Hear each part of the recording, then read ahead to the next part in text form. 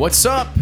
We're back, the Wes Buck Show, Season 2. Let's just call this Season 2. Like, it's a fresh start. I finally got my feet underneath me in Texas, and I just wanted to... We've got a dedicated studio now. Check this out. It's unbelievable. Right out here outside of beautiful Fort Worth, Texas, which I think happens to be one of the most incredible cities in the world. I'm lucky in that I've gotten to travel a ton in my life, and I've been to a lot of cool places.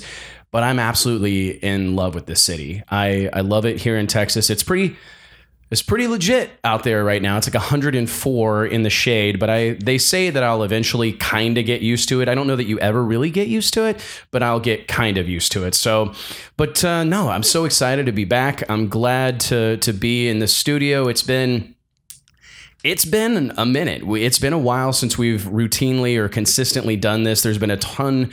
Obviously, there's been a lot happening in the world, no doubt. We've had all sorts of major crises in our world, and it's kept us on our toes. But everything is fantastic. Drag Illustrated, rocking and rolling. We're getting ready to kick out another issue of the magazine. A huge shout out to our team, our squad. I've never in my wildest dreams did I think that I would be so fortunate to have such incredible people all around me. I'm so lucky to have an amazing team, and despite all odds, this has been an uphill battle, but we've fought through all the weirdness that exists in the world. I feel we've come out better than we were before. We're a little sharpened. We're hardened. We've learned. We've been reacclimated with the value of being adaptable. Like, that was a mouthful, but it's true. Like, you got to be reminded every once in a while how valuable it is to be ready, willing, and able to change on a dime, to like make a quick turn. And I'm so proud of our whole team. And I'm just glad to kind of settle into some normality. I mean, this feels like getting back into the routine a little bit.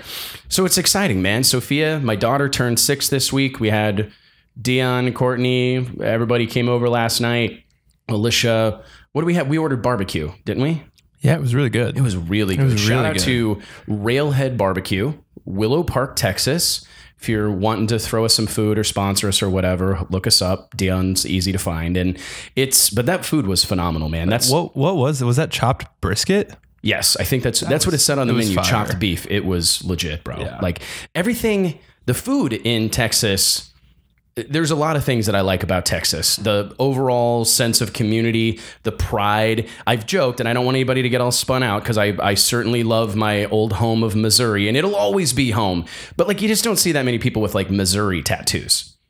But everywhere you go down here, people have Texas tattooed on their arm, on their back, on their calf or whatever. They've got a giant gold chain with the state on it. I mean, people are proud of living in Texas, and it's something that, if you haven't been exposed to that sort of community pride, I encourage you to seek it out, because it's infectious. It's exciting. I had someone ask me this morning, what has been the thing that I like the most about Texas?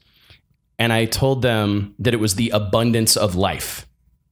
Like, people are just doing stuff. I mean, this morning I'm working out in my garage, and I bet 20 people walked by my house power walking or whatever. And I'm like, just people are trying to improve themselves. Businesses are booming. Everywhere you look, there's construction projects going on.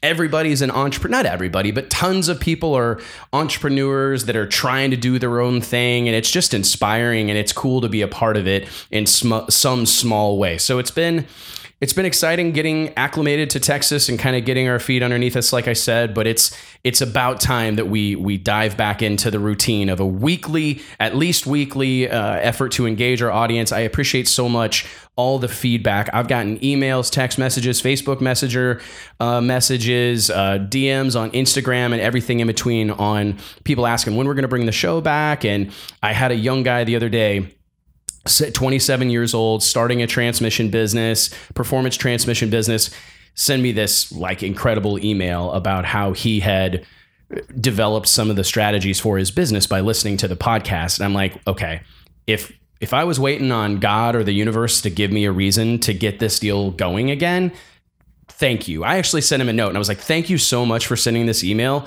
It's a reminder that you never know what nice thing you're about to say to someone, like how much it might mean. Like what they might be going through, because who knows? And like for me, I'm in the midst of trying to keep all these businesses rocking and rolling. There's a lot of balls that we're trying to keep bouncing around here right now.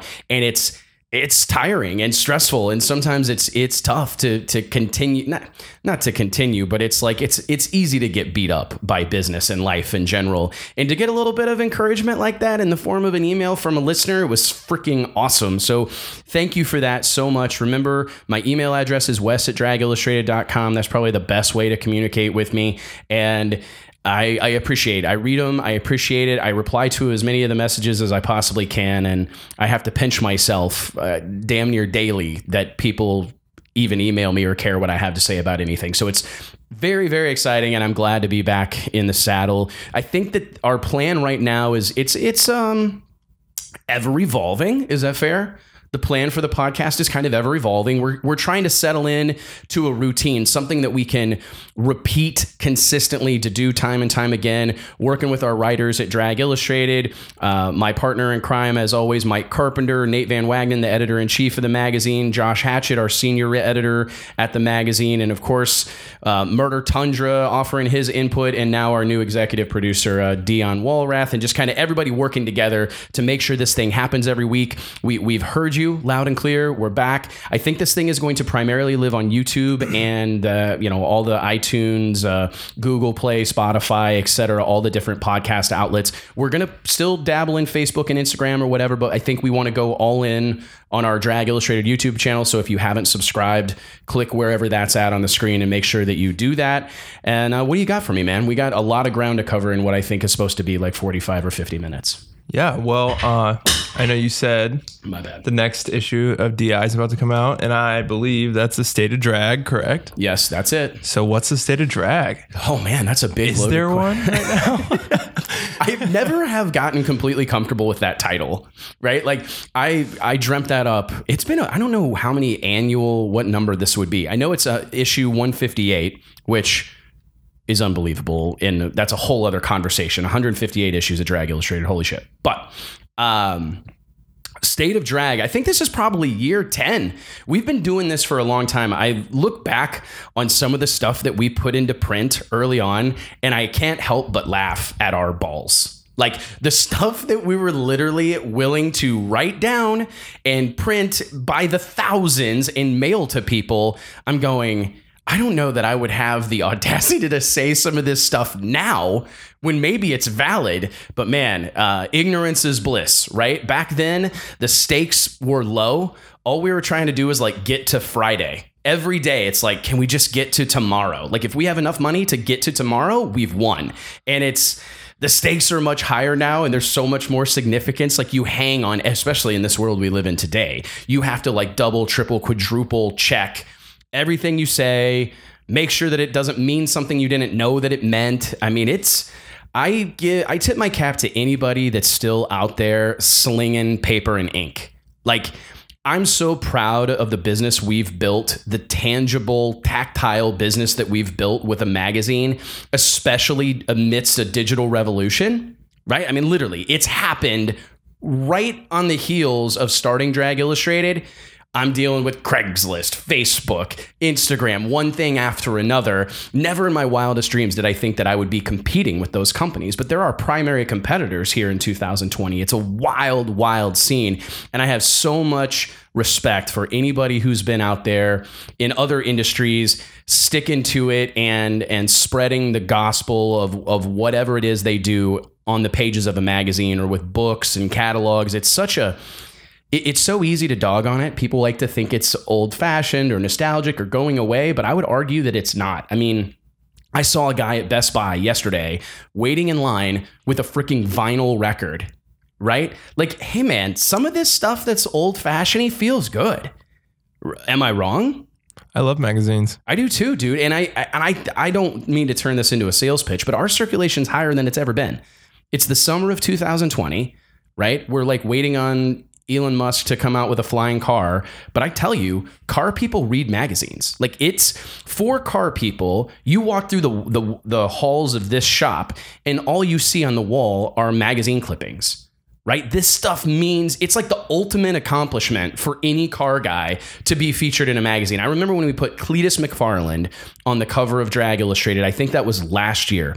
Cletus has like the biggest automotive related YouTube channel on the planet. I would argue that he is one of like motorsport's most significant A-list stars right now. This guy's getting crazy money for booked in appearances, getting crazy money from YouTube, bought a freaking racetrack in Bradenton, Florida just to screw around at. The dude is killing the game. And when we put him on the cover of the magazine, he actually sent me a text and was like, dude, I don't know how to say this, but it feels like we've done a lot of cool stuff and we've been involved in a lot of cool stuff, but like you wait your whole life to be on the cover of a magazine, right? I mean, I've never experienced it. I'd love to be on the cover of a magazine, right? I own one and I've never done it. And it's still on there on my list of things that I would love to accomplish. Like if I could be on the cover of like Fast Company or Forbes or whatever, it would mean the world to me. Or one of the industry rags, like the SEMA rag is a not a derogatory term, just before anybody thinks that I'm taking shots. That's like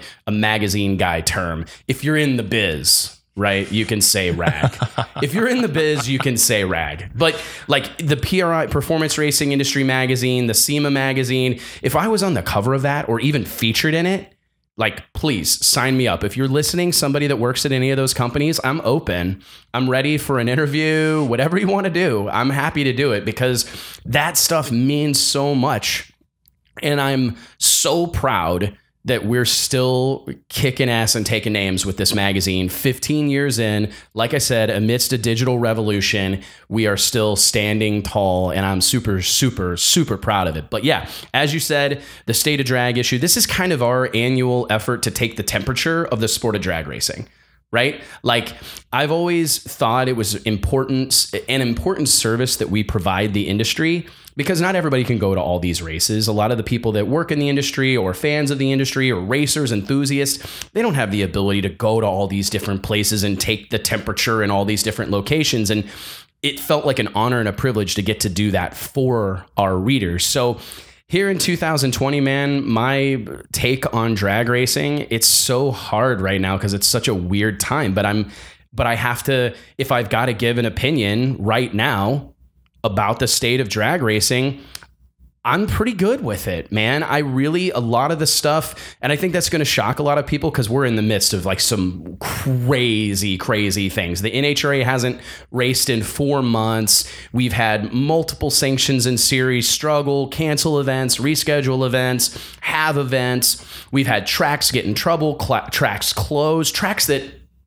are a part of drag racing history close their doors for the whole year. I mean, Summit Motorsports Park, Bill Bader Jr.'s castle there in Norwalk, Ohio, closed. It's closed for the year. It's crazy things are happening. So for me to say that I'm okay with the state of drag racing is probably something that's going to, I don't know, someone's going to have something to say about it. But I'll tell you, let's just look at like the last month of my life and pull some from that. So here in the last month, I've done a couple of things that really stand out to me as far as the health and wellness of the sport of drag racing. So let's go back to 2-3 weeks ago when you and I took my Corvette to Texas Motorplex, right down the road, about an hour for Streetcar Takeover. I can't say enough about Chase Lautenbach, Justin Keith, and the whole team that they've put together at Streetcar Takeover. Those events, I'm telling you, do not get the credit they deserve.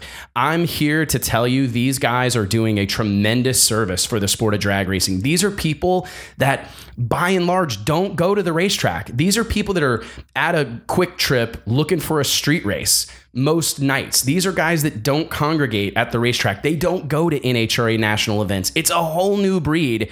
And the fact that the Streetcar Takeover events and the men and women behind it, they've made it fashionable again to go to the track, to go to these events. They've made these events have become social happenings. They've got the Friday night dyno night. There's so much to learn from what these guys are doing, in my opinion. They start the weekend off Friday night. Unfortunately, because of COVID, the event here was changed a multitude of times, but typically their events start with a Friday night basically party at at Twin Peaks, which is like a Hooters. I don't know if that's probably sacrilege to compare the two, but it's like that type of restaurant. It's a bar and grill, great place, beautiful place. And they bring everybody together. They've got a DJ, so there's music. They've got contests, door prizes. They bring in a mobile dyno and they have like a dyno competition. They just do it all right. And then the next day they follow it up with a full day at the racetrack. Half the day is dedicated to roll racing, which I know is not that popular amongst hardcore drag racers. And then they finish off the day with traditional drag racing. But I want to touch on that roll race thing just briefly. That's what we did with my Corvette and my car. And admittedly, it's a bit of a cluster, and the process has not been, they've done their best to refine it. I think that's about as good as it can get. Let's remember, it's not professional drag racing. It's agreed. It's not supposed to be. And exactly. It's not supposed to be. And it was still a phenomenal event. But like looking in the staging lanes, getting ready for a round of racing, I'm looking around and it's like young people, old people, rich people, working class people, white people, black people, brown people, yellow people, purple. I mean, you don't men, women, young, old. Just the diversity on display at a streetcar takeover event is something, honestly, that just warms my heart. Like, I feel like the Grinch, my heart grew 3 sizes at the streetcar takeover. It really did. It a couple sizes at least. And it's because all these people are there for the right reasons. The payout, what did we put up? $250 or something? We put up like an additional $250 for each of the roll race categories. They had a King of the Bakery, which I think is freaking hilarious, which is kind of like a 150 plus mile an hour class. Then they had a 150 cap class and a 140 cap class. We put up $250 in each class, and you'd have thought we like invented fire. They gave us a round of applause. I felt so, I'm like, oh man, they're so excited. We should have done more. It was awesome. And it just furthers my point there that they're doing it for all the right reasons. These are people that are just so freaking excited to be doing burnouts and making passes in their car that none of that other stuff, prize money, all that is just, it's secondary. And it's such a big reminder for me, like talking about the state of drag and talking about these different things. It's so important to remember that for the bulk of us, drag racing is a hobby and a passion. There are those of us out there that either earn a living in this industry or are trying to on the racetrack. And there are certainly professional sportsman racers, and there are professional racers that make money with their program. But by and large, our sport is comprised of people that do it for the love. And I was so excited to just get in and rub elbows, which is probably a bad thing to say right now because of cleanliness. Hey, it's better than touching hands, right? Yeah, I guess so. I mean, actually, I'm supposed to rub elbows. I think you're actually in the right there. I know, right? I mean, I'm doing the right thing by rubbing elbows with all these streetcar guys, but it was so cool to be there and be a part of it. And I'm so grateful for what they are doing for the sport of drag racing, because I think the analogy that I like to use the most is like, you're never going to turn someone into a bodybuilder if you don't get them to walk into a gym. Do you know what I'm saying? Like, if you're never going to turn them into Arnold Schwarzenegger and this giant jacked human being if you don't get them to fall in love with going to the gym, if you don't get them to walk through the door, if you don't get them to pick up a dumbbell, if you don't get them addicted to the process, if you don't get that started. I mean, it feels like drag racing on the highest levels, we're just waiting around for like the next billionaire or super rich person to like take a notion to go drag racing, which is great. I welcome them in. That's fantastic. But I don't think we can count on that. We really can't. What we can count on, though, is trying to open the doors of our sport collectively and bringing these young newbies into our sport. And they're not all young, but bringing these uninitiated people, just the average car guy, the auto enthusiast, bringing them out to our events and getting that needle in their arm. Now, that's a big, but it's what it is. It becomes an addiction. We've got to get these people in our gym, right? Like, let's call drag racing like a church. We're not ever going to get them to tithe. We're not ever going to get them to dedicate their life to Christ if we don't get them in the church. We've got to get them to church. And what I see in the streetcar takeover, I'm all over the freaking place right now, but I see like a non-denominational church. That's what I see. I see them playing, because if you think drag racing is like a Southern Baptist church, NHRA drag racing is like a Southern Baptist church, right? We're like singing hymns, hellfire and brimstone. You better wear your Sunday's best, right? A lot of pressure to go to one of those churches. I've been to one. I'm actually a big fan of those churches because I'm kind of old school, right? But my point is, the churches that are bringing people to God, the churches that are, in my opinion, really doing the Lord's work, and I've turned this into a sermon. Holy jeez. Wow. My point, bear with me. This is good. I really think it's good. The churches that are really doing the Lord's work are the churches that are opening their doors to everybody. Right? Like, hey, just come in shorts and flip-flops. We're going to play contemporary music. You don't have to know the song. Sing along. We don't have hymnals. We're going to have a really kind of broad message that we're not going to talk about the Old Testament exclusively. We're not going to just speak the tribal language. We're going to try to communicate with you in a way that you can learn something and you can get inspired and you can get involved. That's what Streetcar Takeover is, dude. They are a freaking non-denominational church with a bunch of long-haired dudes playing guitar and rocking out on Sunday morning. Like, that's what they are. And we need that. NHRA needs that. If I was anybody at the NHRA, I'm like buying Streetcar Takeover. I'm partnering with them. I am finding some way, and maybe it will hurt them if they did. It would hurt Streetcar Takeover because it would lose some of its outlaw, rough around the edges kind of feel. But I'm telling you, or at the bare minimum, let's create a relationship. Let's get those two organizations together, because Streetcar Takeover is doing the Lord's work for drag racing. I'm telling you, man, they're bringing people to the track that otherwise don't go, that don't think there's a place for them at the racetrack. And it's so important that we're bringing those people out to the racetrack. And the reason I bring them up so strongly with the state of drag conversation is they're headed to Bandimere Speedway in Denver, Colorado. You know, if the good Lord's willing and the creeks don't rise, let's hope. But there's a lot of crazy stuff happening in Colorado right now. But Streetcar Takeover's headed to Denver this weekend, dude. They're sold out of tech cards. You can't you can't enter the race. It's the week of. Right. And you can't enter. They have more participation than they can handle. And this has been an ongoing problem. This isn't something new. And for me, I'm going, this is so good. It's so good for drag racing that to get these kids out to the racetrack. And I keep using the word kids, but it's young people. It's people that are kids in the sense that they're new to drag racing. And some of them are hardcores. There's plenty of hardcores in that camp, don't get me wrong, but there are tons of fresh faces, people that are just getting their feet wet with the sport of drag racing. And do we really expect it? Now, there's examples of this happening, but they're going to go. My goal, my vision, my belief system is such that a guy starts going to the racetrack in his new ZL1 Camaro. It's fun. Car runs 1190s. It's pretty exciting. Wants to go a little faster. He buys a nitrous system. That's good for a nitrous car. Or he buys a centrifugal supercharger. It's good for all these blower companies. He puts drag radials on it. Mickey Thompson, shout out to a longtime advertiser in Drag Illustrated, one of our best partners. That he puts drag radials on it. The car picks up. He's going faster or whatever. Eventually, that's not enough. And all of a sudden, we got to step it up. We got to get a little more aggressive.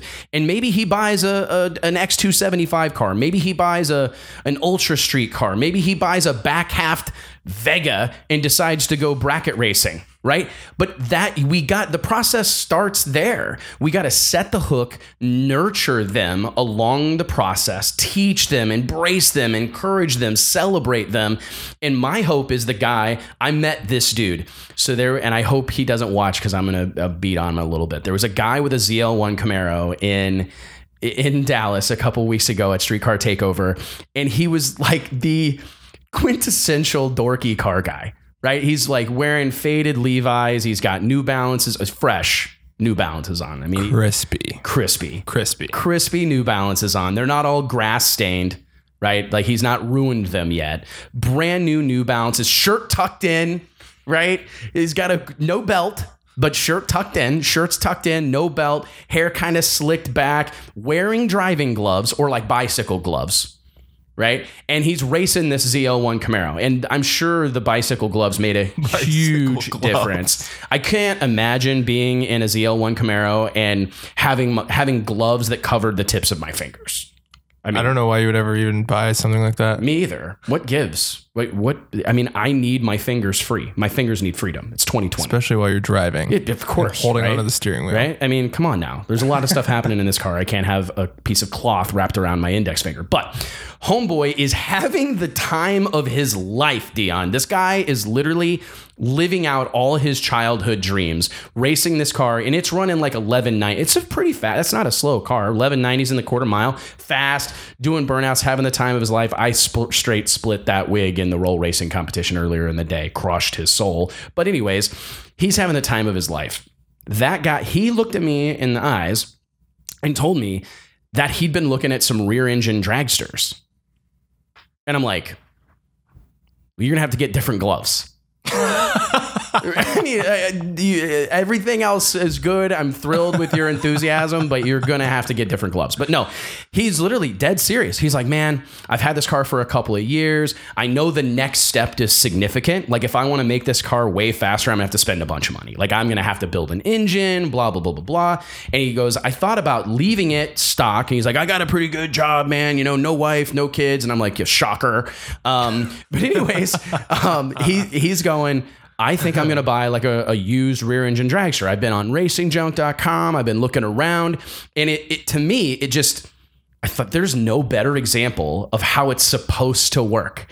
A guy buys a car off the showroom floor, starts modifying it routinely, regularly taking it to the racetrack. He's enjoyed the experience, and now he's going to step up and he's going to go, become a real part of the drag racing industry and buy a purpose-built race car. This should be music to the ears of everyone who cares about our sport right now. Like if you're not teary-eyed or have chills, shame on you. Serious. Like you should be inspired. Like that's the story. That's what we need to happen a million times over. And that's what I give the Streetcar Takeover guys so much credit for, is creating an environment where that can happen. I mean, I was actually talking to Chase Lautenbach, one of the owners of Streetcar Takeover. He's talking about, these dudes have like a multitude of cars at any time. Like Justin has, one of the co-owners has right now I think he's got a ZL1 Camaro, a later model ZL1 Camaro. He's got a newer Dodge Viper. I think it's like a GTS. It's not like the ACR with the big wing on it. And what's his other car? He's got maybe a Corvette. Oh yeah, he's got a C8 Corvette. Mm-hmm. So he's got like a fleet. And Chase has a Dodge, what's that car? A Charger. That blue Dodge Charger that gets down. Hellcat. What do you tell us? It made $950 to the tire? Yeah, on radials. Yeah, it's ridiculous. And he daily drives radials. Yeah, he daily drives drag radials. And like, love that. I love this guy. And what's his other car that he has? A Mustang. He told me that he was going to get rid of his later model Mustang and buy like a drag radial car, like dedicated drag car. And I thought, yet another example of how it's supposed to work. This is work that the NHRA should be doing. Not trying to bag on them, but like these guys are out here doing what needs to be done to grow the sport of drag racing, and they deserve more credit than they may ever get. It's such a huge service they're providing to the sport of drag racing. And I think that right now, knowing stuff like that happens, and I think in some of the questions we're going to talk about some of the things happening in drag racing right now, but my take on the sport of drag racing is that our sport's in good hands. We'll talk about John Force and what's going to happen with John Force Racing here in 2020 here in a few minutes, but let John Force go away. Let Tony Schumacher go away. I don't care. I love them and I love what they've done for our sport, but I am not at all fearful that there is not another John Force waiting in the wings, that there's not another Stevie Jackson. The next Stevie Jackson was probably at Streetcar Takeover. The next guy that's going to become this huge big name drag racer was probably there.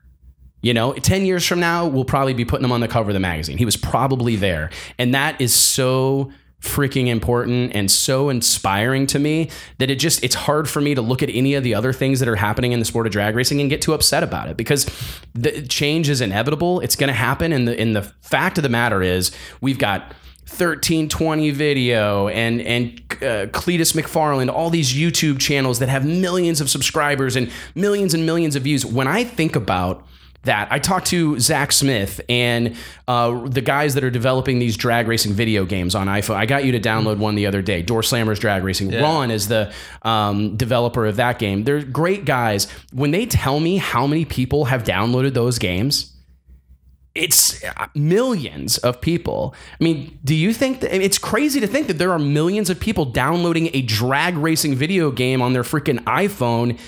And knowing that just makes me feel good about the future of our sport. The fact that Cletus McFarland can earn a living doing burnouts on YouTube and building crazy cars on YouTube, that just shows me how much interest there is for car culture and the automotive passion in general. I mean, it may not all be pro stock and pro mod and top fuel and funny car or whatever, the stuff that us diehards and, the hardcore enthusiasts care about, but they care about cars. It's not going away. I actually think car culture is enjoying a little bit of a resurgence. I mean, it's like, and nobody wants to hear this, but I point to the Street Outlaws. I've been saying for years that we needed someone to make it fashionable to have a cool car again. And I know that, like, I graduated high school in 2002, and I remember being a car guy in that era. I was well past the peak, right? I was weird. You know what I mean? Like, I wasn't the super coolest kid in high school because, like, I had a hot rod. Like, my little S10 pickup had a small block Chevy in it, right? Ran 1090s in the quarter mile. I drove it to school almost every day, and it's and it wasn't like a way to get chicks for sure. It was a way to be a weirdo is what it was. And all my friends were like 40 and 50 years old, and I'm thankful for all those experiences. But the cool kids in high school back then, I remember Sean Campbell. His dad was a lawyer. I went to high school with this kid. I've known him my whole life. His dad buys him a brand new convertible Mitsubishi Eclipse, right? Black, tan top, tan interior. And he's like the coolest kid in the world, especially in Kirksville, definitely in Kirksville, Missouri, right? 100%. And I was happy that cars moved the needle at all in our school. I was glad to see that. I was glad to see that anybody cared what he was driving. That was cool, especially looking back on it, like through the lens of 2 decades. But my 1987 Chevy S10 with a 406 angle plug head, having small block Chevy and a 700 R4, that transmission, it wasn't cool, right? I'm not saying that vehicle is cool in 2020, but it's way cooler now than it was then. Having a hot rod car and having a fast car, I don't think has been... Look at Dodge. It seems like everything Dodge makes 1,000 horsepower.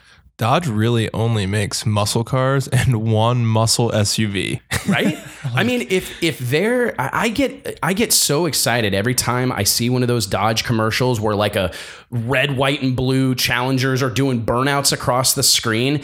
That's a victory for us, man. That's a victory for car culture. That's a victory for car people. And it's hard not to feel good about... Dodge just put out a Challenger Super Stock Edition. Super stock is a drag racing exclusive term. Like, well, yeah. I guess they say super stock in like pulling tractors and a handful of other classes, but I believe its roots are in drag racing. The phrase super stock is drag racing. Don't try to steal it from us. That's what it's known as. It's a drag racing class. They're making a car that's called the Challenger Super Stock Edition or whatever. I mean, it's a great time, and and I refuse to let any of the weirdness of, I mean, obviously the climate we're in right now. I just think we're beating a dead horse. If we talk too much about COVID and blah, blah, blah, blah, blah, we get it. Times suck. It's weird for everybody. We're all in this boat together. But my point is that I don't look at the health and wellness of the sport of drag racing exclusively in top fuel car count or exclusively in pro stock car count. It's great when those things are steady and solid. It's fantastic. But the health and wellness of our sport is really streetcar takeover. I was going to talk about, I wanted to mention that I went to Extreme Raceway Park, which is like right down here, dude. It's 56 miles from my door. It's in Ferris, Texas. You go through Dallas or whatever, right? And I'm still not great with like where anything's at. Like just yesterday, you told me where exactly in Texas we actually are in Fort Worth. Yes. Appreciate you, Dion. But I drove to this place, Extreme Raceway Park. I've been hearing about this track for the last few years from no one more so than Keith Haney. Keith Haney, promoter of the Midwest Pro Mod Series. I believe it's now being known as the Midwest Drag Racing Series. He has told me the last couple of years, like, dude, you've got to go to this place. It's ridiculous. You've got to go. All concrete, well lit, nice tower, suites. It's always packed. So it was like 8 o'clock and it was super hot all day. And I believe, Alicia hurt her back. She hurt her back in the morning, went to urgent care, and I had planned on going to the races, but I didn't want to leave her with the kids with her, laid up or whatever. So I thought, you know what? I'm just going to stay home. I'll go, they're going to have races forever. I'll go to another one. So it's about 8 o'clock at night. Max is playing Fortnite, shocker, probably with you. Sophia's falling asleep on the couch and Alicia's already asleep on the couch. And I think I could totally leave and not feel bad about it at all. I've waited my whole life. Like they're all occupied, right? Like dad's not going to be missed right now. So the only thing that I would be missed for was like picking Sophia up and carrying her to bed. So I knew Alicia couldn't do it. So I figured I would have to do it when I get back. So I couldn't be gone all night. But I think I've waited my whole life really to be a few miles away from like a badass drag strip that's having badass events, right? Like this is the closest I've ever lived to a racetrack. So I put it into maps on my phone, 56 minutes. I'm out. I literally walked out the door. I'm like, deuces, everybody. Walk out the door, and I drove straight to Ferris, Texas, to Extreme Raceway Park for Chris Graves. I think the event is called the Pro Mod Verse Fuel Altered Showdown. And they take a slew of Pro Mod cars and a slew of fuel altereds, and they race them against each other. I won't belabor the nuances of the race. My point is, I roll into this place. It takes me 1 hour, 56 minutes. I've said this several times. I listened to Two Friends, Big Booty Mix 13. I'm there. That's the best one. That's the best one. That's right? the best one. If you're not listening to Two Friends, Big Booty Mixes on the internet or whatever, you're missing out. Anyways, great music. Like if I can be like driving down the road and hear Tom Petty singing over top of some crazy club mix, it's a victory. Bruce Springsteen. Okay, whatever. Awesome playlist. Excuse me. I'm like a mile away from Extreme Raceway Park, and I can see the lights. And I start to get up on the exit ramp. I'm like, holy shit, are those taillights? Yeah, there's a line to get in this place at 9 o'clock at night. Really? Yes, there's a line to get in. So I felt really good about this. I just pull up, don't want any special treatment, whatever. I bought a ticket, $25, bought a wristband, rolled in, signed the waiver, rolled in, and I thought, this place is freaking bananas. I mean, there are people everywhere. I'm blown away by it. I'm looking around and the pits are full of cars. The parking lot's full of spectator cars. It's the one of the most exciting things that I've experienced in a while. And I hadn't even seen a burnout or a car go down the track or anything at this point. I mean, it's phenomenal. It's literally phenomenal. So I go camp out. I find my buddy Mick and Lindsay Snyder. Mick was there with his wife and his son Cam. And I go find them in the tower, and we're hanging out and watching the race. And I watch Kevin Kinsley bust off like a 3:48 in the 8th mile at 230 miles an hour or whatever. But the big thing, I'm standing there, dude, and I'm standing on Clyde Scott, who built this facility. I hope he sees this. Extreme Raceway Park, this is a bold statement, is the nicest 8th mile drag strip in America. It is a jewel. I am stunned. The care that has been put into building this facility and maintaining it is incredible. The passion that exists amongst the people running it, Clyde, and it trickles on down to everybody else involved. The starter, I don't know this kid's name, but he worked his ass off. And you could just tell that everything he was doing, he genuinely cared. I mean, it was incredible. But my point is, I'm standing along this rail outside of Clyde and his wife's suite. They were gracious enough to let me come hang out in their suite. I'm sitting there looking out, and there are people everywhere, dude. And it's, again, to talk about the diversity on display in drag racing, young, old, men, women, every race, creed, and color, all together, because of cars, right? It's like music or something. It's just something that has the ability to bring us all together. And I don't think I've ever been, it was one of those proud moments where I'm just looking out. There's an American flag flying behind the tower, right? A pro mod's doing a burnout, Frankie Taylor. And I'm going, this is, our sport does not get the credit it deserves. Just for the bringing people together that it consistently provides. It is unbelievable. It's so incredible. And I've never been more proud of the sport of drag racing and everything that's going on than I am right now. To conclude, and we're going to have to, I know, speed up on these next few topics, but like we had a $1 million bracket race this past weekend. We've got 8th mile tracks that are beautiful, being packed full of fans. We've got drag racing is on TV. Multiple drag racing related shows are on primetime television. We've got streetcar. I mean, I talked to Ron Moen at Vengeance Racing yesterday. He specializes in late model Chevrolet performance cars. They build Camaros, Corvettes. They'll work on anything, but that's kind of his forte. He literally told me that they can't take on any more work. There's no more work. They can't do any more builds than they're doing right now. And I know he's not alone. I mean, look at what's going on here. Oh, dude, in this very building. Elite HP's been killing it. Oh, dude, the stuff flies off the shelves. It's unbelievable. Our sport is in a good place. Do we have challenges?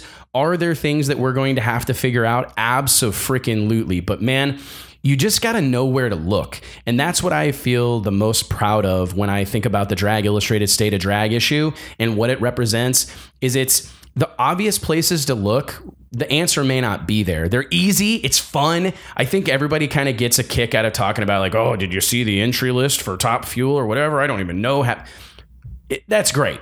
Top Fuel ain't going away. They're going to be racing that for a long time. I mean, that style of drag race, it's going to face some changes and some challenges. All of this stuff will. But I'm telling you, if you look at the grassroots level and in high level grassroots racing, our sport is in good shape, son. Good shape. So that's the prospectus. If you want to get involved in drag racing, now's the time. It's easier to go faster now from a technology and a performance and a mechanical standpoint. It's never been easier to go faster than right now. Like you do not have to go spend $100,000 to have a single digit quarter mile car, 150 mile an hour. What were we bragging? Our trip didn't end that ceremoniously, but how cool is it that we drove my car, 57 or 60 miles or whatever to the racetrack, beat it like it owed us money. You probably ran 10 or 12 rounds. Passes at ran least. the dog shit out of it, basically. And then drove it home.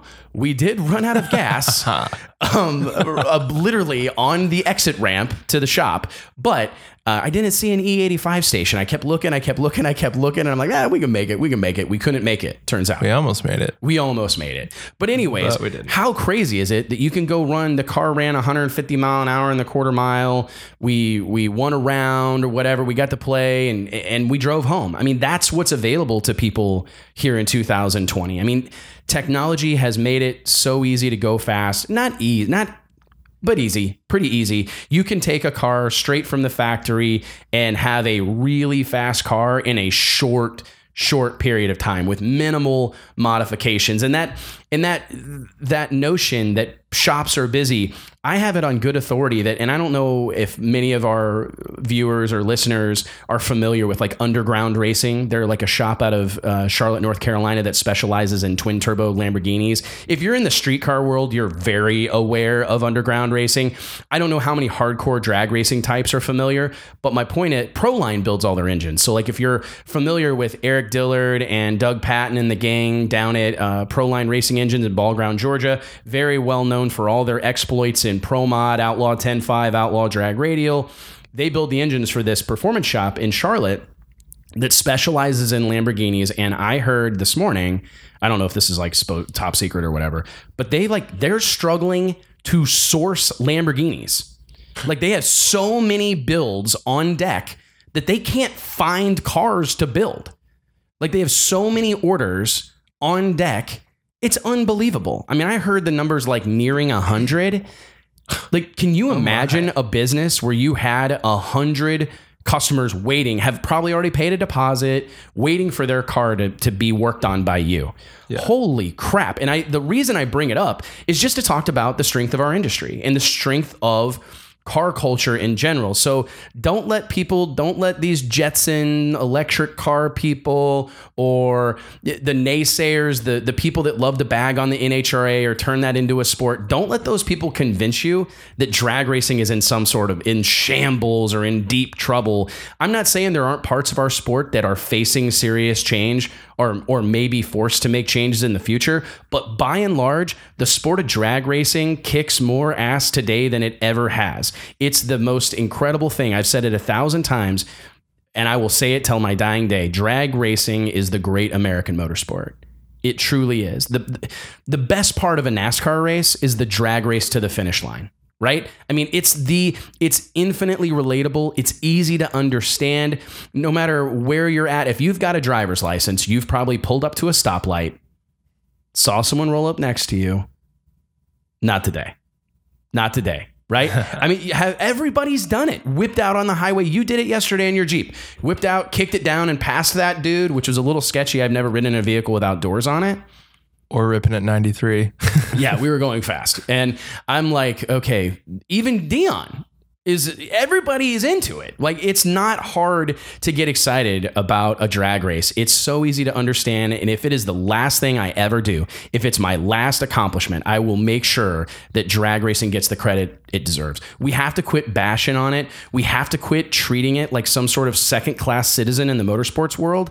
This is the great American motorsport. Drag racing is, and you need to help me spread that notion. We have to, at some point, we have to start acting as if, right? Yeah. Like Ben Affleck in Boiler Room. Act as if. You haven't seen this movie? You're not a movie guy. I just told you last night, I've barely seen any movies. All right, we're going to watch Boiler Room, but we have a list. We have a list. Ben Affleck, act as if, man. Act as if you've got the keys to a new Porsche in your pocket, right? Act as if your girlfriend is a 10, right? Sometimes you have to act the part in order to ultimately achieve the role or get the gig, right? Drag racing, it's time we as a sport, we're the largest motorsports that exists. There are more people going drag racing than late model stock car racing or tractor pulling or whatever else. Drag racing's it. And at some point as a group collectively, we have to start acting as if we know that. So let me ask you. Okay, sorry. That was pretty turned up. Yeah. This is going well. Yes. But we need to switch topics. Okay. We've got time. Do we? Yeah, we actually do. What's that say up there? This thing says we have time. I mean, I know that it doesn't seem like we have time. I'm on my third 20-minute recording. Okay. Which will be 60 minutes. We're 10 minutes away from 60 minutes. Okay, we're good. We're good. Yeah. I'll go faster now. I just want to know, after everything that you just said, do you think that this weekend we know is Indy 1 of too many? What do you think that between running this race, because we haven't raced in 4 months, what do you think that shows the rest of the drag racing world? Like, what do you think that's on, at stake here if it doesn't go well? Great question. And I'm glad we get to talk about this a little bit. But first and foremost, I hope it goes spectacularly well. I mean, I really do. I've thought about this all morning because I knew that I wanted to talk about it, and I wanted to have my thoughts collected. And I don't think the NHRA has a choice. They have to do something. I think that they feel they have to put on a race. So they're proceeding. I hope that everybody's safe and healthy. That, for me, the biggest reward or the most significant upside that exists for this event is just for it to happen without catastrophe. That's really the victory in Indianapolis this weekend will be getting the race completed safely, with no one getting, no sort of COVID related issues, no sort of on track issues. That would be victory.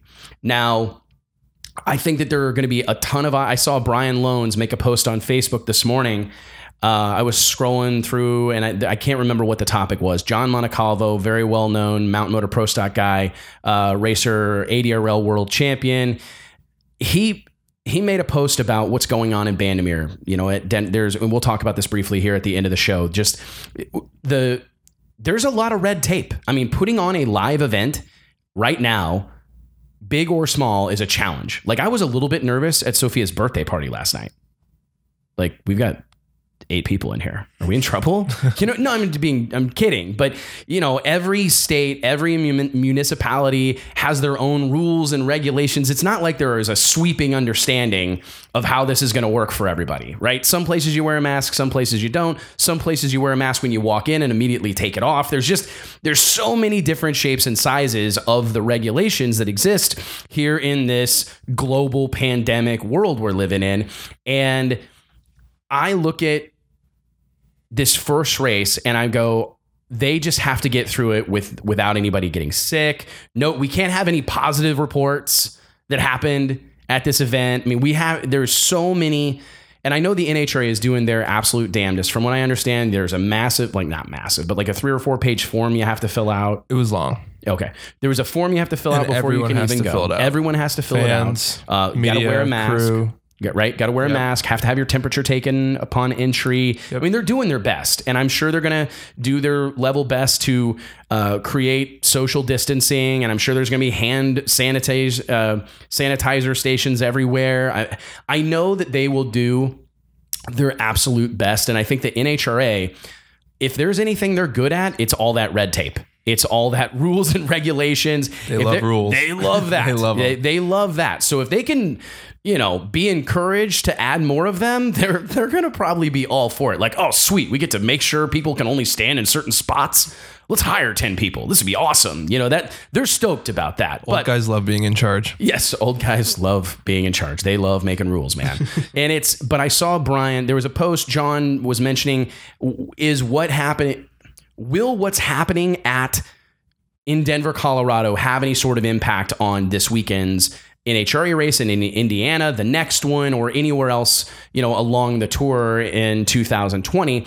And Brian Loans jumped in and he said, I think, and I just thought this was a solid observation. He goes, I don't know that the politics or whatever at play in Denver are going to have as much of an impact on the sport or the health and wellness or trajectory of NHRA championship level drag racing as the television broadcast on Sunday, because there's going to be millions of eyes on the sport of drag racing Sunday. I'm assuming that Sunday's eliminations are going to be on Big Fox. Is that I'm not sure, but I'm not sure. That's what I think that's the plan. And he's right. There's going to be a ton of eyeballs on the sport of drag racing Sunday afternoon during eliminations for this NHRA restart. And we can only hope that it's awesome. Because if we don't put the best foot forward for the sport of drag racing, I worry sometimes that these type of things can do more harm than good.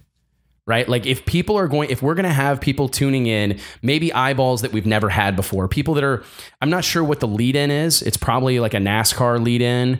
If you get a NASCAR lead in, you're going to have a whole lot of fresh people, a whole lot of people that are going to continue watching just to see what's on next. Don't change the channel, whatever. You got to put on a show for them. It's got to be badass. And I know that there's been countless hours invested. And I know there's been a ton of behind the scenes work that has went into making sure that's the case. But I'm just telling you, the pressure's freaking on. If there's ever been pressure on a production, there is pressure on this one, man. They have to crush it. They have to crush it. And it's going to be a handful. I mean, I look at the things they're fighting against, just the economic situation that exists right now, the news that came out. I think it's on the list of things to talk about, that John Force Racing is not on the entry list. The deadline has passed. The deadline has passed for pre-entry. And I hit up as many of my real high level sources as possible this morning. I got after it. I'm like, I haven't talked to this guy in like 3 years. I should probably like start with how's the kids or so, you know what I mean? Like, you know, I'm like, I haven't talked to this guy forever. I should probably jump in straight. Yeah, what's up with John Force? What's up with Forrest? Any chance that he shows is what I was asking, because that's what Bobby Bennett at competitionplus.com put out a story. I think he wrote it, or Tracy Rennick, but he just talked that the deadline for entry has passed. But let's be honest, they're going to change. If John Force called someone right now and said, "Hey, man, I slept on it. We're dusting all this stuff off. We're putting diesel in the trucks. We're on our way. We'll be over there in 5 minutes." Yeah, we'll be there in 15. They're not going to say close. no. Yeah. They're not going to say no. They will write new rules. We'll call it the John Force rule for the rest of time because they'll let him in. So my question this morning was, I didn't want to spend a bunch of time on this podcast talking about something that may not even happen. Right? Like, so John Force isn't on the entry list. Neither is Robert Height. Neither is Austin Prock. Neither is Brittany Force. So the whole entire John Force Racing quartet gone, not happening, not coming to the racetrack. I talked, like I said, to all my sources. The best that I can tell is they're not coming. No one was able to give me any sort of like rock solid answer for the rest of the season. The rumor, of course, is that they're closed for the season. That's what I've heard. Next weekend there's a second Indy, right? Which is only Top Fuel? Top Fuel, Funny Car, and Pro Mod. Instead of Pro Stock, I think. Okay. So, but from everybody that I've talked to, the plan is that they're closed for the season. That's what I've heard. We have plenty of friends in the industry, and I hear of people looking for jobs and truck drivers that are all of a sudden available. So I know that there's got to be some truth to that. Is it a big scaling back? I don't know. To me, the notion that JFR is just going to cease operation in 2020 feels like a stretch. That's hard to believe. That seems like a stretch. It's hard to believe drag racing without JFR. It is. I mean, it is. It's hard to imagine, and I'm sure in any regard. Yeah. But I'm sure that's what there's got to be people in Glendora, California, headquarters of the NHRA that are going, we weren't quite ready for this. Like, and when I say this, I mean the departure of John Force, right? I mean, because anybody who knows anything knew that it was going to happen. Eventually, what did we find out? I thought he was 65, but he's 71. 71. Okay. This is another conversation for another day. I don't know how healthy it is for the sport of drag. I'm a big time John Force fan. I nailed it. First point. Wow. First point. I mean, I met him. He has been good to me. I've said this. I've told this story about John Force many times, but he has been good to me over the years for no reason. Like I had nothing to offer him early on, really had nothing to offer him. You know, maybe now he would see me as a member of the media and maybe there's something good for his sponsors or some good PR. But like early on in that picture, I was junky, A. But B, I was like early 20s, just getting the magazine started. And that is taken at his shop in Yorba Linda, California. He spent the entire day jacking with me. I mean, we took pictures, did interviews, went to lunch. I mean, no reason in the world for him to be as nice to me as he was. No reason in the world. And I'll never forget it. And that's something that has continued. I'm not saying we talk all the time. I don't want to be Stephen A. Smith and act like he's my best friend. But I talk to John Force every once in a while when we see each other. He knows who I am. I know who he is. And it's cordial. And I'm so grateful and appreciative of what he's done for the sport of drag racing, the various things he's done for me. Because I think back to that, and I'm always quick to tell people, like, he was willing to be photographed and interviewed for the cover of the magazine. He could have said no, right? I mean, I've had people not play along. I really have. It probably blows someone's mind, but I've literally had people over the years that tell me, interviews and all that, and it doesn't really do. I'm out, you know. But I mean, John Force, the most accomplished drag racer of all time, I mean, he couldn't give me enough of his time. It was unbelievable. And I can't imagine the sport of drag racing without him, but I'm also not terrified of it. I think the NHRA is terrified of it. I don't know that there's a contingency plan. I think that they have spent so much time pointing a camera his direction, sticking a microphone in his face, that I don't know that they have a plan of action beyond that man. Especially with two other big names retiring this year. Yes. They were probably banking on him. Are you talking Jason Line, Jeg Coughlin? Yeah. Yeah. So my guess is they were banking on John Force still being there. For a while. Yes. Right. And I'm not trying to call anybody out, but even in the Force camp, Austin Prock has promise. That kid's good on camera, super good looking, well-spoken, clean cut. I don't know him all that well. He has a family in racing, right? His dad's a crew chief. He knows the ins and outs of the cars. He's clearly a very capable driver. I think that he's very marketable. I think he's a star in the making. I really do. I think that Austin Prock's a star in the making. But Brittany Force, as much admiration and respect as I have for her, she's very accomplished. She's won a world championship. She's, carried the Monster M on her sleeve. She's worked with some of the biggest brands the sport of drag racing has ever seen. But do I see her as someone who has this crazy outgoing personality that's going to carry the sport forward? I don't. Right? Nor do I see that in Robert Hight. I think Robert Hight has some great qualities, but he's also a guy that's starting to get older, right? I mean, he's not a young, strapping young lad like Austin Prock, right? I mean, we need some young people that we can put in the driver's seat, some people that can carry us to whatever the next level is. And I don't know that the NHRA has a solid plan. I mean, I can't imagine what it's like.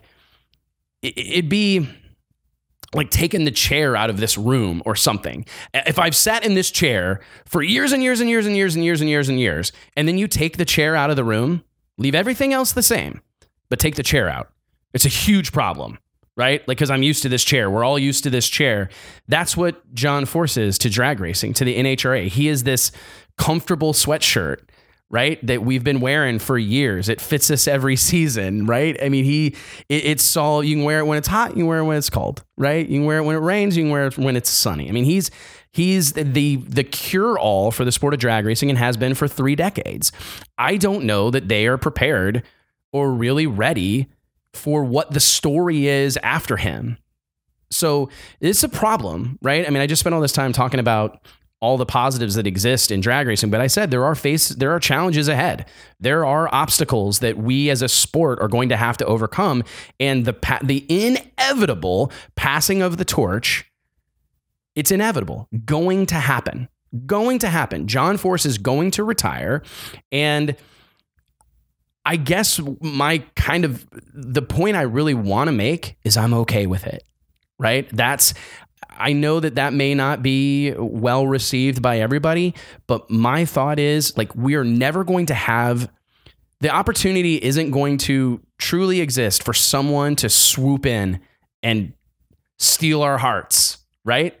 If John Force is still dominating the conversation, right? I mean, he just sucks all the air out of the room. He does. I mean, it's so hard for anyone else to get a word in edgewise. And these are not negative things. It's just, the NHRA keeps going back to the well, keeps putting a camera in his face so many times. It's a bigger story when John Force doesn't qualify than when most people win.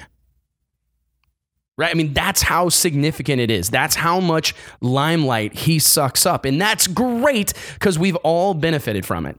You and I, everybody we know, we've all in some way, shape, or form more than likely have benefited from the growth drag racing has enjoyed on the back of John Force.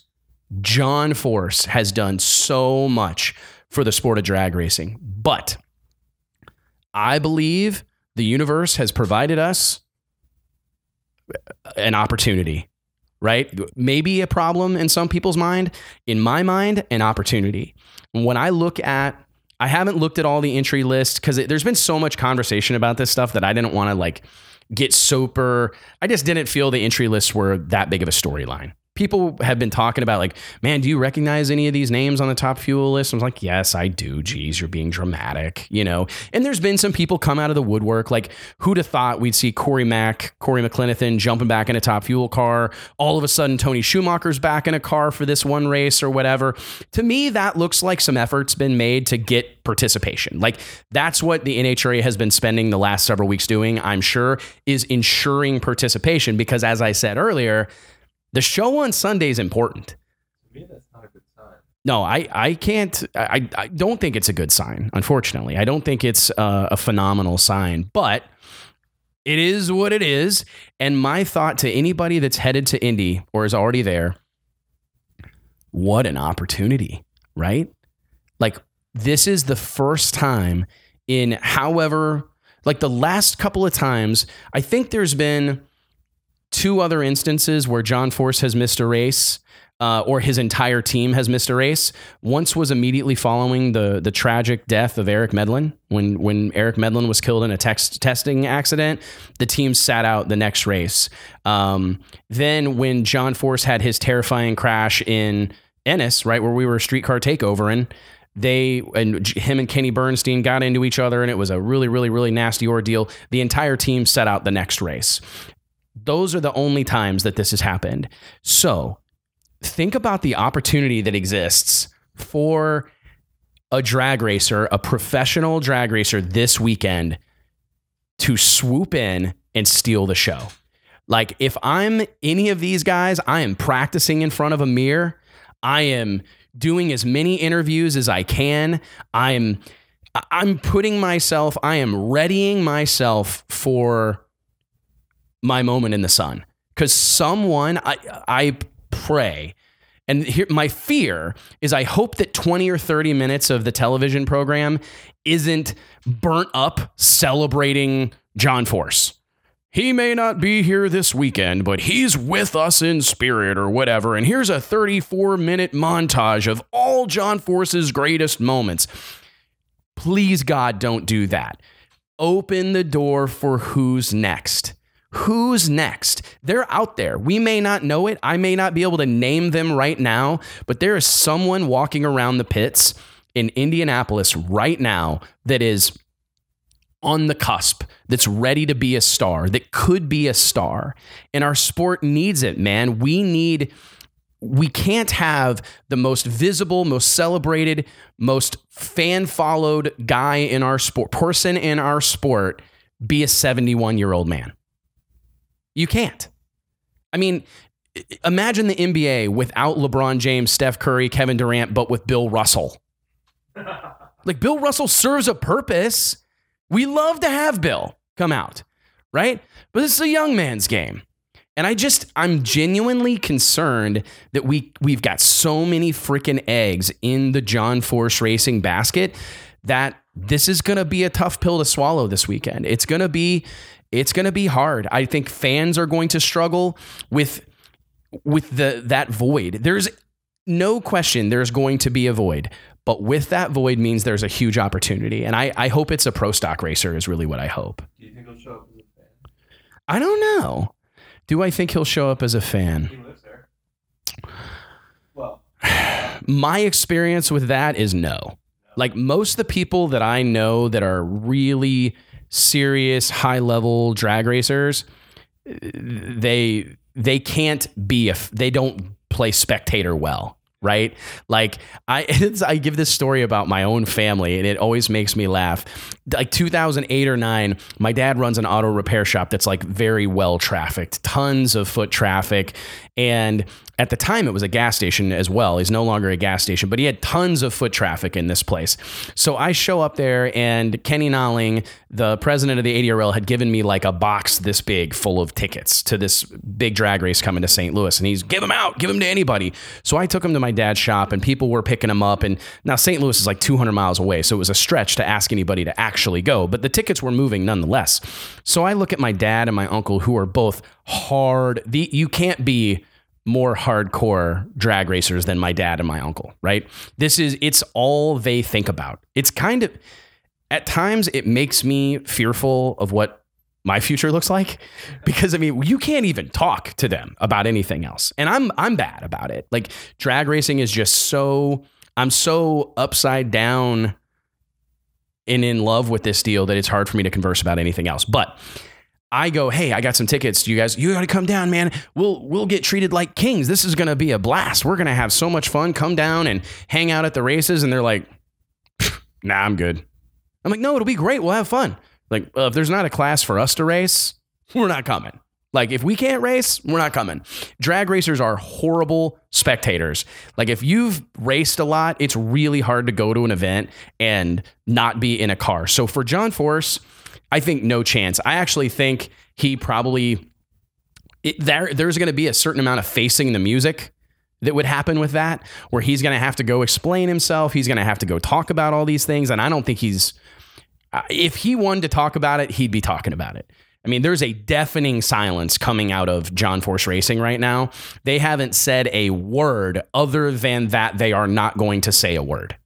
All they've done is their only public statement has been that they're not going to put out a statement, right? So we're all left to guess.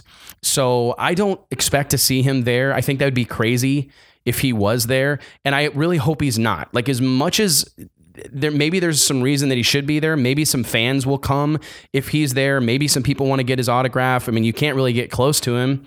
I'm sure they're going to make him wear a mask, and you're not going to be able to go hug him or high five him or anything like that. So I think it's more harm than good. We have to, and this is a little bit of a long-winded conversation because there's the conversation of what happens next.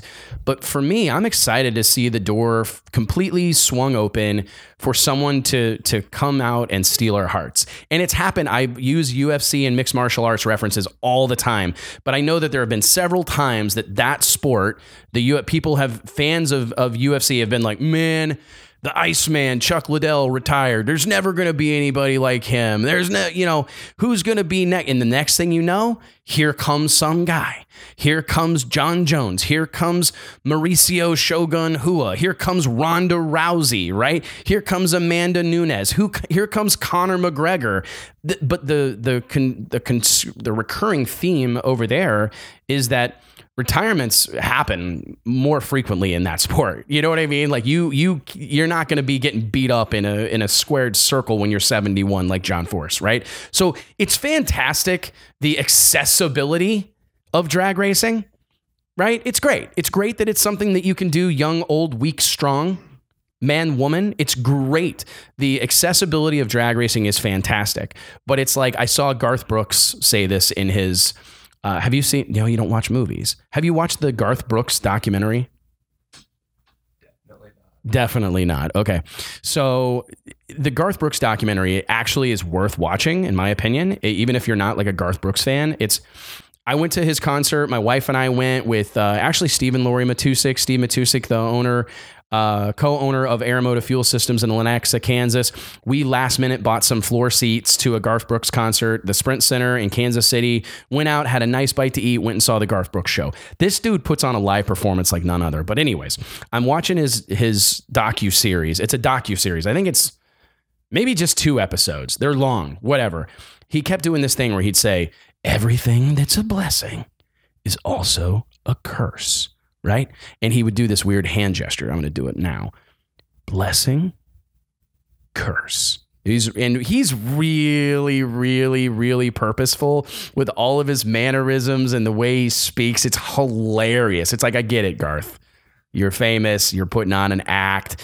I looked at Alicia. She's crying during the Garth Brooks thing. And I'm like, you get that this is like a persona, right? Like, I'm sure this is genuine, but he's acting.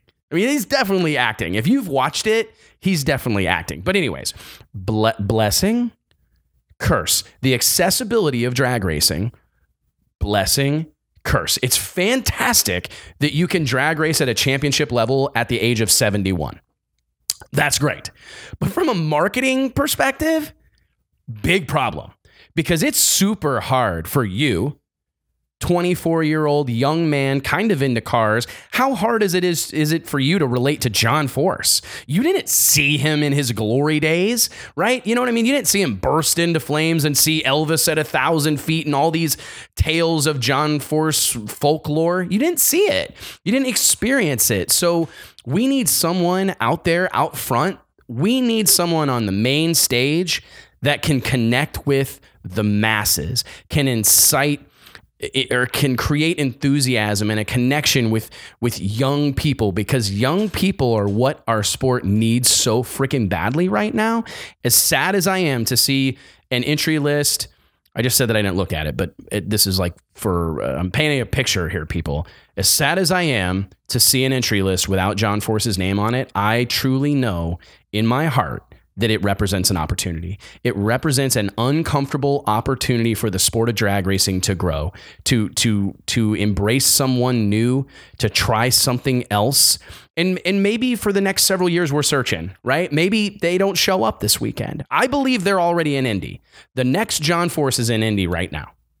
I believe it. I believe it in my heart. There's someone there with a story, a spark that people can latch onto. I know I can name several of them. I kind of feel like we might be in a area where comparable to Michael Jordan ending his career. Yeah. And LeBron maybe not being old enough to take the reins, but give it 2 or 3 years. Then we have the next grade. Yeah, man. I mean, and there's going to be that transitional phase, right? Like there's going to be this moment where, I mean, we are also this year, and I wonder what happens with this. Like, will Jed Coughlin Jr. stick to retiring this year no matter what, even with all the COVID stuff, you think? Okay. Jason Line, I've heard is... He retired once. Right. Already. People gave him a bunch of shit for it. And he came, but I mean, I think that these two are going to retire. Jason Line, Pro Stock champion, Jed Coughlin, 6-time Pro Stock champion. In my opinion, one of the best to ever do it.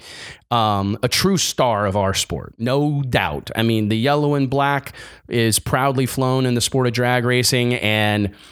But again, the door's open for someone to swoop in and fill his spot. Right. And it's just, there's a George Jones song that I love. Who's going to fill their shoes? And he talks about the people that played the Grand Ole Opry.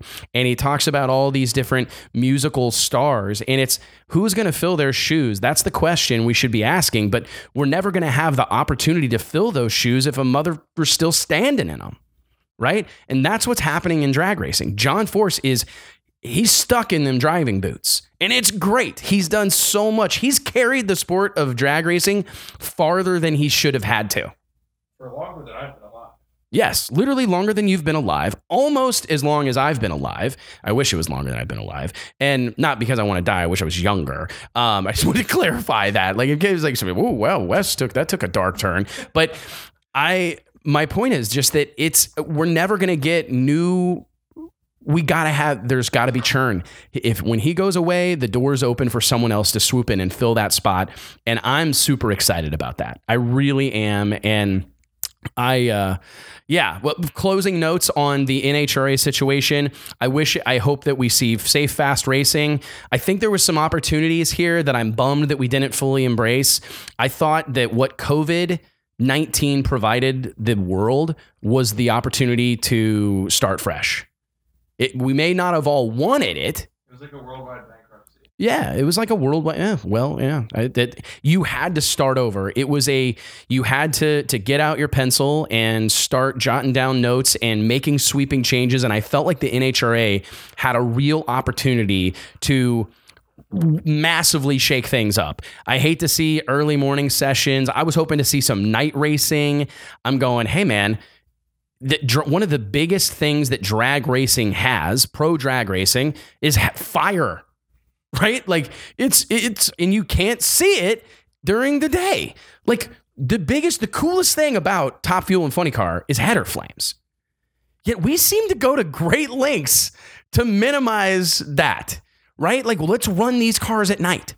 Let's put on a Friday night thrill show. Let's do a Saturday night thrill show and lean on the strengths of our sport. One of the sport's strengths is the visual aspect, which is never greater than it is with nitro cars at night. Yet we're going to run them at 9 a.m. or whatever. There's some of these things that make me scratch my head, but I want to say that I wish everybody well. I hope we have fast, clean, safe racing. I hope everybody's able to stay socially distanced. I don't want to see the facility or anybody there in Indiana get in trouble. The stakes are high, right? There's a lot of eyes on this stuff. There's never been more eyes on anything than there are in 2020. I mean, it's insane. The pressure that is on everybody is it's unreasonable, but that's another conversation. That's a conversation for another day. I wish everything goes very well in Indianapolis this weekend. I hope you guys have a great time. Nate and Josh are driving over from Ohio, or Nate actually lives in Indiana now.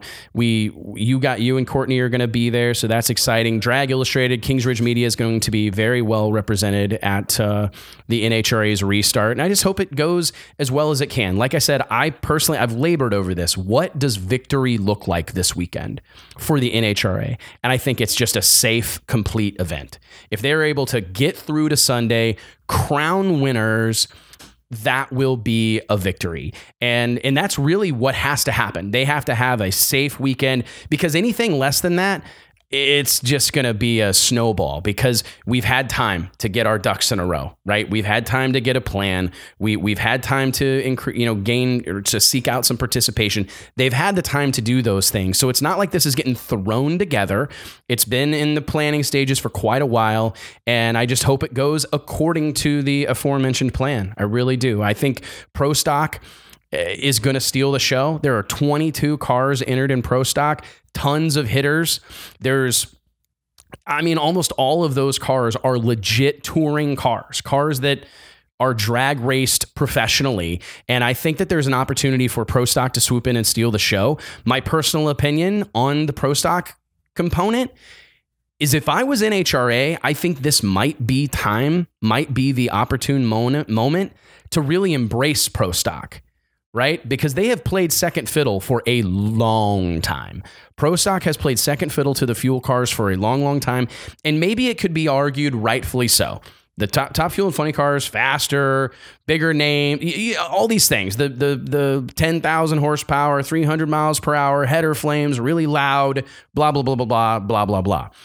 Pro Stock has the opportunity to steal the show this weekend. I think the side-by-side competition, the fact that there are going to be a ton of really, really competitive drivers, really competitive cars doing battle in a single location. If I'm NHRA, I'm going all in on Pro Stock because to me, it looks like the most stable class that exists in drag racing. In professional drag racing, there is more stability in Pro Stock right now than anywhere else. No question. And using the word affordable in drag racing is a bit of a joke, but it's probably the most realistically affordable class in professional drag racing. I mean, so few people have the millions of dollars required to go top fuel racing at even a couple million, even at a low level, right? To not even be a world beater. For a fraction of that investment, you can go race at a championship level in NHRA Pro Stock. And again, that's not at all affordable. But when I look at the whole scene of professional drag racing, I see which eliminator has the most upside right now. Pro Stock and Pro Mod. I think it's Pro Stock. There's so many nuances to Pro Mod, rules, situations, new power adders that are being sorted out. There's so much technology over there. Not that there's not a ton of technology in Pro Mod or Pro Stock, but there's kind of like problematic Pro Mod technology, boost control. Oh, there's so many variables over there. And there's less so in Pro Stock. We've got a rule package that's rock solid. We've got participation. We've got, I won't say controlled costs, but relatively controlled costs. We've reduced the schedule. We've done so many of the things that needed to be done to make the class sustainable over the long haul. We've got what we wanted. Let's go all in on it. Let's celebrate these guys. Let's reward them. And I really hope the NHRA shines a very bright light on Pro Stock drag racing, because when I look at 2019, two things that I look at that tell me all I need to know. The winter, or not the Winter Nationals, the NHRA finals last year. That first round matchup between Erica Enders and Greg Anderson, with championship implications, him strategically sandbagging and qualifying to get lined up with Erica in E1. I have goosebumps, literally, talking about it. Stole the show in 2019. That run was the biggest run of the whole season. Every race. The biggest moment in pro drag racing in 2019 was Greg Anderson and Erica Enders round one at the NHRA finals in Pomona. You can't argue it, at least not with me. It was spectacular. And the fact that you can have a moment like that in a class that's routinely treated as if it didn't even happen. Most of the NHRA broadcast, you're lucky to see any Pro Stock, right? You see very little of it, bits and pieces. You see a mashed together version of it. It drives me insane. And some of the best racing that's happening in our entire sport is happening in Pro Stock. So I hope this weekend, the other thing was the barn burner that was the Drag Illustrated World Door Slammer Nationals. Pro Stock was our headlining attraction. Greatest race ever. Greatest race of all time. unbelievable. And I'm obviously biased, but I'm trying to be unbiased. I mean, it was special, right? Am I wrong? Everybody I talked to about it, like, man. We can't go down this rabbit hole. Yeah, I know this is a rabbit hole, but it was spectacular, awesome. Right? Pro Stock was the show. It stood tall as the show of that race, and I didn't get any complaints. People loved it. People absolutely loved it. So when I look at the NHRA and what they're facing in 2020, come on, man. Let's get on board with Pro Stock. Let's just accept it and embrace it and try to make something of it. Let's try to grow it. Let's try to build it. Let's pour fuel on the fire instead of consistently snuffing it out. So, is that it? Yeah, I mean, give me 3 things to take with me this weekend. Oh my goodness. For racers around the country to take with them to whatever track they're at. Oh, well, this is a good little ending thing. 3 things to take for racers to take with them to the racetrack. Well, if you're going to the NHRA the NHRA national event in Indy this weekend, again, I encourage you to put yourself out there. You're never going to have an opportunity like you have this weekend. We're going to have increased visibility probably at the highest level it's been in a long time. You're going to have all the hardcores are going to tune in because we want to show our support, right? All the accidental channel tuner inners, that's going to happen. All the people that just leave it on Fox. I mean, we're going to have a lot of visibility this weekend. So I would say embrace the opportunity. Now's your time to shine. I really hope someone steps up, and you don't got to throw a helmet. It might not hurt. And you don't have to drop a bunch of F-bombs. Might not hurt. Throw a carburetor into a pond. Yeah, you don't have to throw a carburetor into a pond if you can find one. But I mean, you don't have to be extreme. Be authentic. Be yourself. Put yourself out there. Say what you think. Live with the consequences, right? People will embrace you for being the most authentic version of yourself. Secondly, be safe. This is a weird time. I literally, drag racing, I'm going to say that this isn't the most cleanest environment in the world. Oh, really? So wash your hands. I think that I encourage everybody. I'm not a big mask wearer. That's not something we do in Texas. It's not something we do in Texas, but I encourage you to be safe, take precautions. There are lives at stake. I've never, ever, I've spoken a lot publicly on COVID-19 and the coronavirus pandemic, but I don't ever want to make light of the health risks.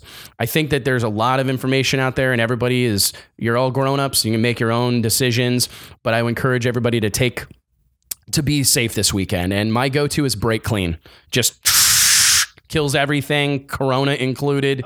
Man, brake clean is brake clean. Out of the patio. Did you? Brake clean is the real deal, bro. I think my dad drank it when I was a kid. Sponsorship. Yeah, brake clean, hit us up, bro. But anyways, and thirdly, man, have fun. I think that I'm gonna go to the Midwest Pro Mod Series drag race at Extreme Raceway Park. I'm gonna make this place my second home. I love this racetrack. I love the people. I love the enthusiasm. It's nice. It's everything that I like about a racetrack. So, and I'm gonna go to the Midwest Pro Mod drag race Pro Mod Series event this weekend. They're racing top alcohol funny cars for $20,000 to win, which is historic in and of itself. Another reason to be excited about drag racing in 2020. They're racing top alcohol funny cars, which for eons have been seen as anything other than the show. These guys, Jim and Annie Whiteley and all these alcohol funny car guys, they're going to get treated like royalty this weekend, and I'm super excited for them.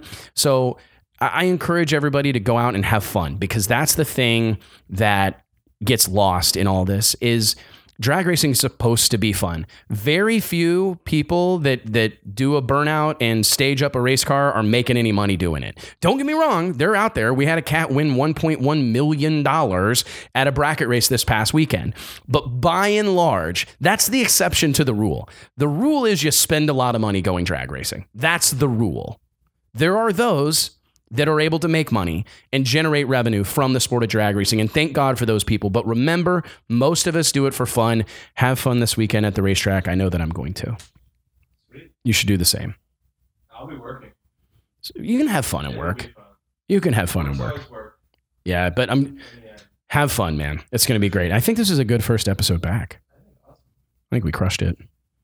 All right. Like, comment, subscribe. Yeah, like, comment, subscribe. Here's another thing, man. Leave reviews on Apple, what's it called? On iTunes or the podcast thing. It makes a huge difference. And please leave us a review. 5 stars. I'm going to steal an idea from Gary Vee. He reads some of the reviews. So let's read some of the reviews. You can read the reviews. You'll get a shout out at the end of the show.